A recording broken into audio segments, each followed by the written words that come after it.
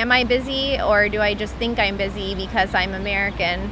A European would be like, that is not the way to live. Welcome to Badass Digital Nomads, where we're pushing the boundaries of remote work and travel, all while staying grounded with a little bit of old school philosophy, self-development, and business advice from our guests. Hey there, Kristen from Traveling with Kristen here, and welcome to episode 214 of Badass Digital Nomads. I hope you're having a great week this week. It has been a complete whirlwind for me. I flew from the UK to New York and back within, I think, 5 days, and I'm just coping with some jet lag and lots of work and things going on. I actually forgot to send out the weekly newsletter on Friday, you guys, but it'll be back this week. If you're not on my newsletter list, it is at travelingwithkristen.com/subscribe. So you can join for weekly tidbits and insights and news from me. You know, I was thinking of doing a meetup in New York, but it was very last minute and I didn't have time to announce it on the podcast or in the newsletter. So I decided to postpone it. So I was polling the Badass Digital Nomads Facebook group and also on my YouTube community page. So if you did see that, that's what that was about.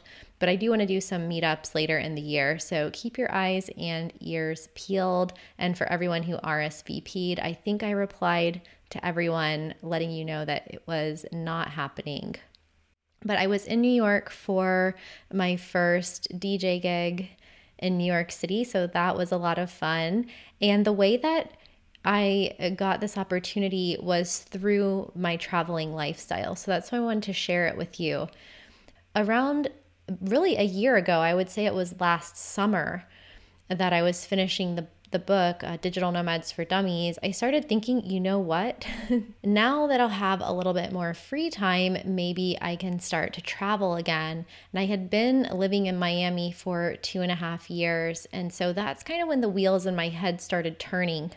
Fast forward from June or July to September, October, I gave up my apartment. I think the last day was October 15th. And about 2 days later, I flew back to Europe, landing in Amsterdam. And that first week in Amsterdam, while I was standing in line to go into a show that was part of the conference and the music events that I was at there, I met a former tech entrepreneur from New York who was in Amsterdam for the same conference. He is now a DJ and a music producer. His name is Secret Key. And he retired from the tech industry. He sold his company and he started investing all of his time, like 40, 50, 60 hours a week in his passion, which was music. And I think he's in his 50s. I am not actually sure how old he is, but I was so inspired by his story and we became friends. And then fast forward another 6 or 8 months later, 9 months later, and he invited me to play at his monthly event in New York. So to kind of bring everything together, when you have the idea to do something and then you act on it, serendipity or fate or synchronicities or whatever you want to call it kind of kicks in and it fills in all of the blanks. And this is just one of many, many examples of things that have happened because I traveled. And I'm sure that every time you go somewhere, you have some sort of experience that was completely unplanned that either changes your life or it just gives you a great story. And so everything in between, it doesn't have to be something really huge. But I wanted to mention that to you because the whole reason that a year later I was in New York is because a year ago I was journaling in my morning pages that I had the desire to go back to Europe and I felt like I wanted this lifestyle again and there were things that I just wanted to do over in Europe. And then boom, the first few days that I land, I meet this person, we become friends, and then now I'm flying back to New York from Europe a year later to DJ there for the first time. So that's kind of the things that can happen when you put yourself out there. So if you need a little bit of extra Monday/Tuesday motivation for you, there you go. But I have a way that you can take action on your dreams of living or working or traveling abroad. And that is that I will be hosting International Living's first ever virtual Go Overseas Summit. So this is a virtual event on July 10th and 11th where you can hear from all different speakers, influencers, YouTubers. We've got world travelers, overseas retirees, digital nomads, second passport experts, online income mentors, investors, and more. And I will be hosting this event, the Go Overseas Summit, and I'll also be giving the keynote there. So you can attend for free. It's a 2-day event plus an extra bonus day. We'll be doing a live Q&A and also a panel with some of our other speakers. So if you're interested about the opportunities that you can have if you live or travel or move abroad, then this is a great way to get an overview of the different types of opportunities that are out there and hear directly from people that are living that experience. So I'm so pleased to be able to participate in this event. If you know Amelia and JP from their YouTube channel, Embrace the Unconventional Life, they will be there. Alan and Leslie from It'll Be Fun, they will be there. Brighton West from Almost Retired in Mexico. Josh and Kaylee from Expats Everywhere. So many amazing people. And some of our Badass Digital Nomads podcast guests. Grace Taylor from US Taxes for Expats, Stephanie and Jillian from Our Freedom Years, and then also Vagabond Dan from Vagabond Buddha, that YouTube channel, and lots of International Living's experts as well. Jason Holland, Jessica Ramesh, Ronan McMahon, Jeff Opdyke, so many cool people. Chase Warrington, our friend from About Abroad podcast. So you can register to get a free ticket by using the link in the show notes, and they'll send you all of the info on email. So again, that is on July 10th and 11th. Link in the show notes, free virtual summit. So you can attend from anywhere in the world. Today's podcast that I'm sharing with you was recorded in Bryant Park in the middle of Manhattan with my friend Mei Ling, who has also been a previous guest on the podcast. So I'll link to her episodes in the show notes where she talked about speed reading. Super cool skill to learn. And it was great to see her there. And also the reason that I know Mei Ling and that we became friends is because both of us went on the Nomad Cruise back in 2018, which is also where I met Matt Bowles from the Maverick Show, who you've heard from on the podcast before.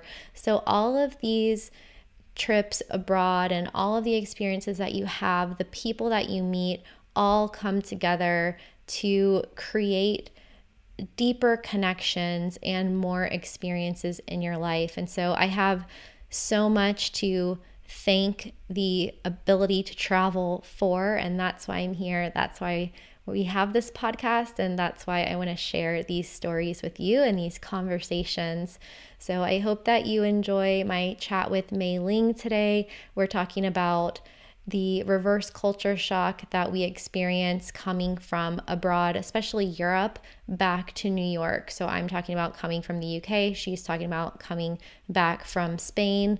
And from what I can tell from the YouTube comments, people have had a lot of similar thoughts and experiences as well. So I'll read a couple of those for you at the end of the show. This is the uncut version, so the extended version that is not on YouTube. You know, we got to keep it short for YouTube. So enjoy today, and we will see you on the flip side. And also a happy 4th of July. You know, some of you might remember a few years ago that I published a video about renouncing your US citizenship, which was an interview with one of our listeners. And I publish every Sunday, and I just happened to publish that video on the Sunday of the 4th of July. It was complete coincidence, totally unintentional.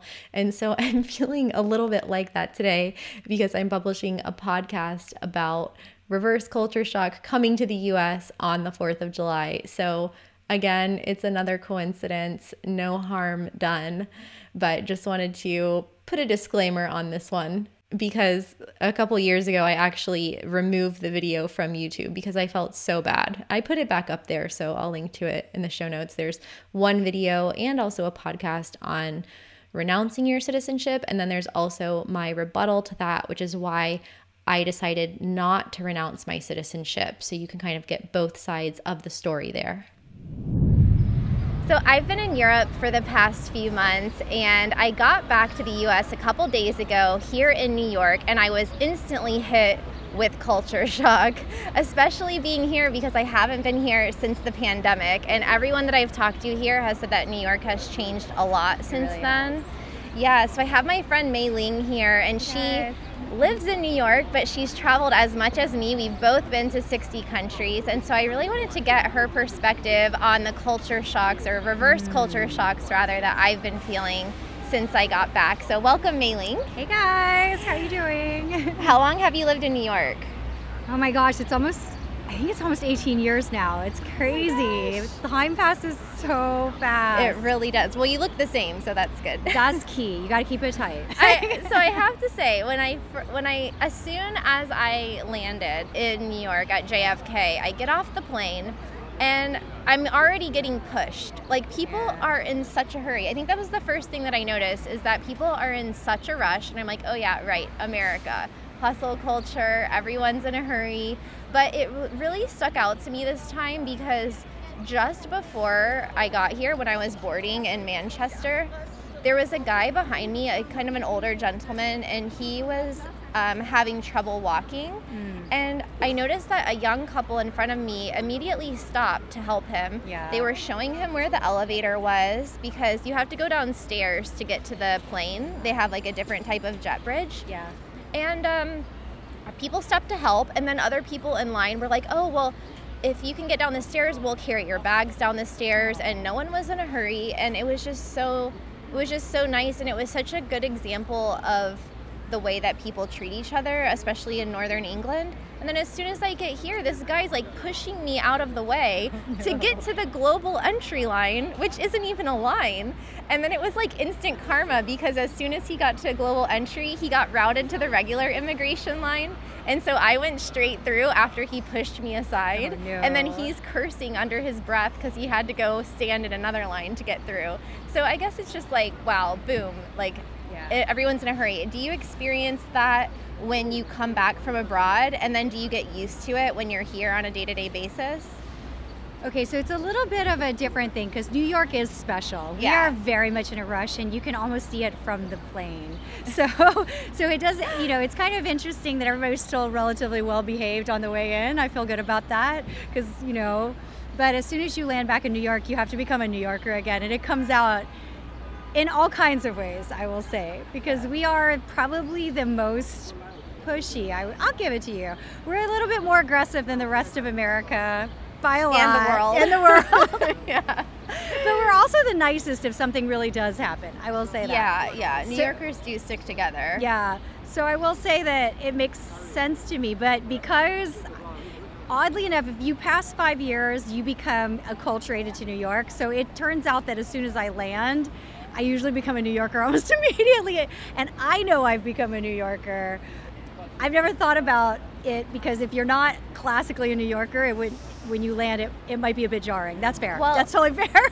Well, that's the cool thing about New York, though, because the next thing I noticed is that aside that there's American flags everywhere, and it's like such great national pride here and such national spirit, it's such a diverse city, and I really get that sense. It's almost like when I land, Alicia Keys starts singing in my ears.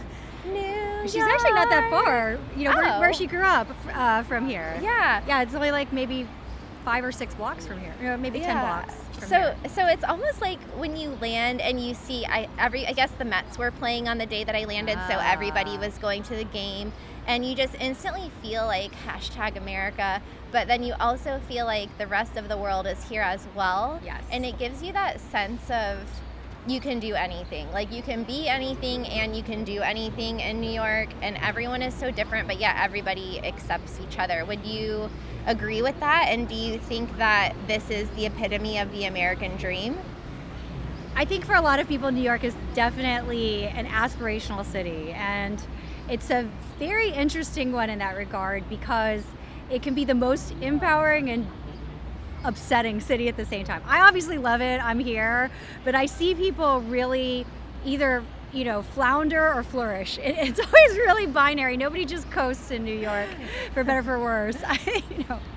We are very international, and we're very much so accepting of everything.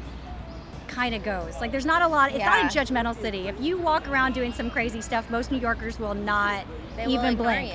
They'll just be like, all right, fine, that's you doing you. As long as it doesn't impinge on me, we're good. Yeah, but it almost gets to the point to where maybe people are not aloof, but people are just so in their own bubbles and so on a mission for whatever the day is bringing, and they don't care what anyone else is doing, that there's some things that I've seen that I think, like, other people should be concerned here and no one seems to care. But on that note, I've also noticed, there's a lot of homeless people here, and it's something that it's everywhere in the world, but you just see it so much more here, I guess, because we're in the center of Manhattan. Is that something that you've seen increase in recent years, or has it kind of always been the same? I would say that it's about the same, maybe slightly more, I would say. During the height of COVID, it was quite bad because what actually keeps some of that down is businesses being open. And New York's really taken a hit, which it's recovered dramatically from. But during COVID, you had a lot of storefronts closing. And so as a result, there was no one to really care whether or not folks were sleeping in the streets or what have you. And so then it really got bad. But as we've improved on the real estate front, people have started to go into some of these shops more, it's not quite as bad. I would say this, though, the homeless in New York have their own, let's call it, racket. Because definitely one of the more fun things you will see if you stay in New York for any meaningful amount of time is what we call homeless turf wars. Because some of them legit have a corner, and that's the corner that they work. And if someone else works it on their day, it can get kind of violent. I have seen some altercations, and it's definitely some good people watching. I was just having lunch in the window, and I felt like the people walking by were watching me eat as much as I was watching them walk by. Totally. But I would say this, if you are visiting and you happen to be eating a lot of takeout, definitely, if there's a lot of food left, definitely package it and give it to one of the homeless people, because a lot of them legitimately, that's kind of how they survive. Okay. I mean, whatever you might feel about homeless, a lot of them really are in a really tough situation. So I should have done that for dinner last night. It's just something to consider if you can remember, because that's a real thing. And in fact, sometimes there are some restaurants where folks that work on behalf of the homeless people, if they know it's a restaurant that people tend to have a lot of takeaway from, they will sit there and wait to see if you can, offer some food to the locals. Now I'm feeling very privileged about the food, but I do think that that's one of the other shocks that I experienced here, which I've talked about in other videos for the past few years about the food in different countries, because we all eat multiple times per day if we're lucky, right? Yeah. So food is a big part of culture. It's how people in countries express themselves and their national identity, but it's also a big part of your daily life and just, what you're going to eat that day, who are you going to share the meal with. And so I think about it a lot. But being here, and I just talked about this when I was in the UK last week, of how good the food quality is, at least taste of the food, even if the food doesn't last as long. But then instantly coming back here, I'm like, okay, I'm going to give it another chance, because I'm in New York. When you're in this city with more restaurants than there are people practically, I mean, anything you could ever want is here. So that's one thing that's very characteristic of just America, and definitely New York especially, is the abundance of food and of anything that you could ever want on one street corner. That's just overwhelming. But when you do select a place, I feel like a lot of times the food looks better than it actually tastes. And this even goes down to the ingredients that go into the food, because I went across the street to Whole Foods yesterday. I got organic cherries that I paid $8 a pound for. Oh my gosh. I got organic strawberries, and they tasted like nothing. They had no flavor. I'm like, why am I spending so much money for organic produce that has no taste? One of the cherries I ate was flavorful. The rest just tasted like nothing. And so, I mean, why, like, do you notice that when you go abroad, that you enjoy the food more, and then you come back here and you're paying 10 times more for food and it just doesn't taste good? Like last night I went to dinner at this Japanese restaurant called Otoya, or Otoya. Okay. And last time I went there was 2015, and I remembered it being really good. And I went there for dinner last night, and I was underwhelmed. I didn't even eat half of my food, and I was wondering if it's the quality of the restaurant going down, or maybe it's the quality of the supply of the ingredients that are going into the food that makes it not taste as good. What is your take on that? Well, number one, you got to remember this girl's very sophisticated with that palate. She's traveled everywhere. You guys should check out her episode on Japan.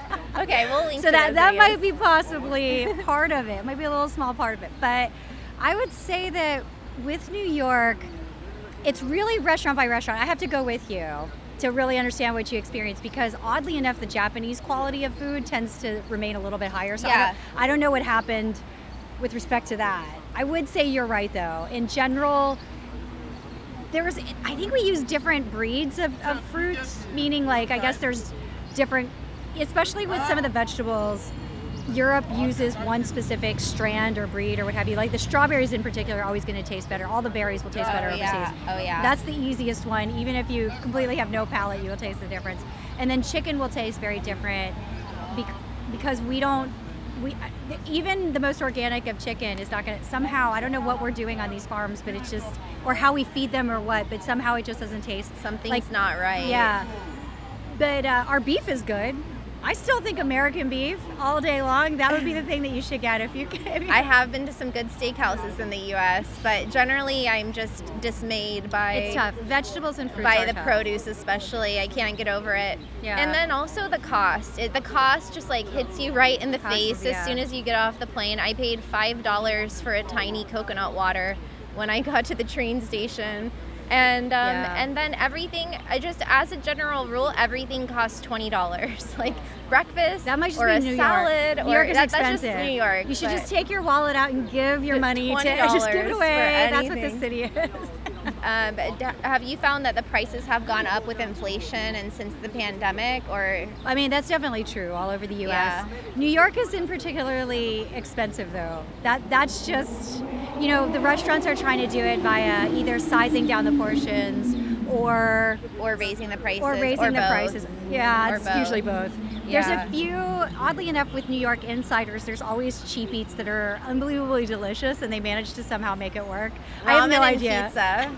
Ramen and pizza. There's still 99-cent pizza in Manhattan, and it's delicious. I'm not going to lie. Maybe a hot dog, because you get a hot dog for 99 cents. You got to be really careful. I don't even eat those. You know what they have? They have Korean dogs now, and the Korean and Japanese have done amazing things to the hot dog, and that'll run you around $5 and is really, really delicious. I feel like I'm ruined for food trucks because my hotel happened to be right where they store a lot of those food carts and food trucks, and when I saw the carts like rumbling in at the end of the day in a very haggard state, I was thinking, I don't know if I want to eat any of the food that's been in there. And they were bringing them in still like full of food, and I don't know if they're bringing that food back out the next day. I don't know what those regulations are there. Yeah. There's more than one type of food truck, so one of the tricks of Manhattan is definitely knowing the difference between the food trucks that are absolutely having to pass certain food grades and then the carts that you might have seen.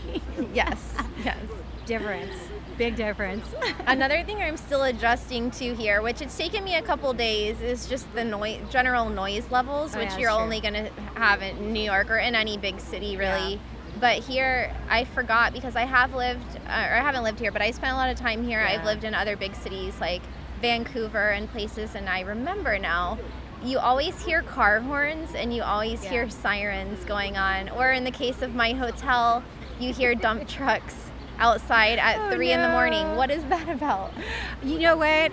New York is just not designed with the modern life in mind. But you are right, though. I do, and I'd love to hear what you think about this, except in very specific situations. I would say no matter where you are in New York, it is going to be louder than other cities. I can only remember one time that I happened to be in Spain, and it just so happened that was louder because I was like in the downtown area of Sevilla, like right on top of where everybody's partying, but at the same time. And they don't have the double paned windows there or the insulation. But otherwise, I do think, spot for spot, it's going to be louder in New York somehow. Yeah. Another thing that I noticed about the people, although the people there's nice people everywhere, I've gotten so used to the talkative people in the UK and the small talk that I've experienced in Northern England especially, that when I got back here, I'm now caught off guard that no one's talked to me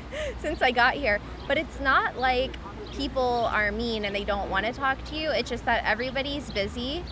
They're on a mission to do what they need to do for that day, and if they don't see a reason to talk to you, they're not going to. And also they don't want to bother you. But that's something I've noticed just in the week that I've been here, is I've just noticed no one's conversing with me like they normally would. Yeah. How is that for you? Like even yesterday I went to a DJ studio to practice for a couple hours, and I felt like the guy who opened the door, it was almost like the small talk was giving him anxiety. Like he was in such a hurry to get back to his inbox that he just wanted to open the door and leave. He was like, I don't know why I'm talking to you. Like here, the door is open, go in. And even when I was leaving as well, he was like, okay, you can see yourself out. And it just seems like, I guess everybody's in a hurry. Or what's your experience been with talking to strangers or people just making small talk with you, not trying to sell you something on the street, of course? Okay, so this one's a fun one because us both being, strangely enough, even though we did not meet in Florida, we were both Florida girls. Yeah. And the South, Florida's still the South, believe it or not. Yeah. We are a chattier bunch. We're a nicer, friendlier, chattier bunch. So even for me, New York does have, it's a very different culture than Florida as relates to small talk. That's true. You have to kind of pick your spots. So if you're in a bar, if you're having dinner, if there's like certain kind of situations, you'll find New Yorkers are extremely chatty in ways that you would be really surprised. Very direct, very chatty, going to tell you the truth. Even the way New Yorkers tend to communicate, though, is much more to the point. I will say that. There's no rambling around the bush about the weather and stuff like that. That's not okay. It's not going to fly. I would say, let's see, what else? So if people are in a hurry going down the sidewalk, obviously they're not going to want to talk to you. Yeah. But maybe out here in Bryant Park, there's people You'll relaxing. Get chatty people. Yeah. You could probably go up and talk to people and just strike up a conversation. Yes. So it's probably based on the context. We are way more contextual than Europe. So I totally agree with you. I think that's right. Yeah. Yeah, we're way more contextual, and especially if someone's in motion on the street. If you stop someone who's walking on the street while they're walking, you've got a 50% shot of a fairly bad reaction. Yeah. Whereas I don't think that's true in Europe. You better have a legitimate reason for slowing someone down. I love that even in Times Square they have signs. They're like, this is a walking sidewalk. Keep walking. No stopping for photos. Yeah. What are some of the things that you've experienced as reverse culture shock when you come back from abroad? I would say the biggest thing is scheduling. Like some people are hyper scheduled, especially in New York, people are very scheduled. It's hard to get on someone's schedule. And so I always, especially as a nomad, we kind of are a little bit more, I mean, even the most scheduled nomad always bakes in a little time for fun. So, there's always a way to get on the schedule during those fun hours. And a lot of times I think because New York is such a city where folks oftentimes have poor work-life balance, that one can be a little bit tougher. you might need a lot more advance notice, or asking them to fit you in. What they're actually doing is recalculating a bunch of other stuff that they might be able to shift. So that's kind of an awkward thing, because I can't imagine anyone in Europe, no matter how busy, having that same thought process as far as social time goes, you know. I feel like that's something cultural that I carry with me when I go to other countries that people don't understand, and they all comment on how busy I am. And I wonder sometimes, am I busy, or do I just think I'm busy because I'm American? Yeah, that definitely is a difference for Americans, because Europeans would never, whereas we're like, oh, we're so busy, things are going so well in business, da da da da. A European would be like, that is not the way to live. Like if they saw half of Americans in their busyness level, they'd be like, but this is not living. What is wrong with you? Right. And so that always is a shocker when I come back at first, because you can get very frustrated. Why all of a sudden this time thing? Or you can say, okay, wait, now I know what my American friends are like, so this is what it is. Yeah, I mean, I'm guilty of that even here. We were trying to meet for the last few days, and I couldn't fit you into my schedule, and now I'm headed to the airport. So it is hard. Busy a lot. It's a challenge. It's a work in progress. Yeah.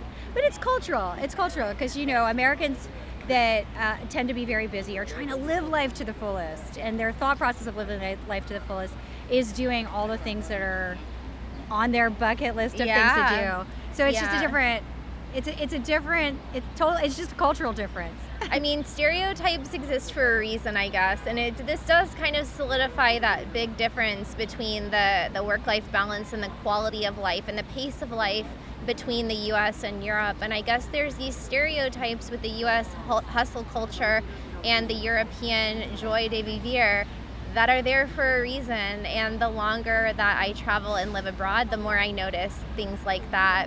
But overall, I do respect the hustle, but also the individuality and the freedom in the U.S., although a lot of freedoms are becoming more restricted. That's a topic for another video.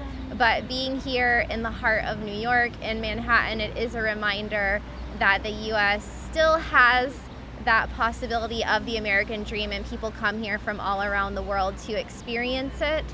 I like to have my American dream in other countries as well, but that's just me. But what do you guys think? What are some of the things that shock you about living in the U.S., or when you travel to the U.S. as a tourist, or when you come back as a U.S. citizen from overseas? Let me know in the comments below. Subscribe if you're new here, and thanks, Mei-Ling, for sharing your experience with us today. Come visit us in New York. We're not mean, I promise. We may be a little bit short when we talk, but we do appreciate you coming. Yes. Tourism to New York.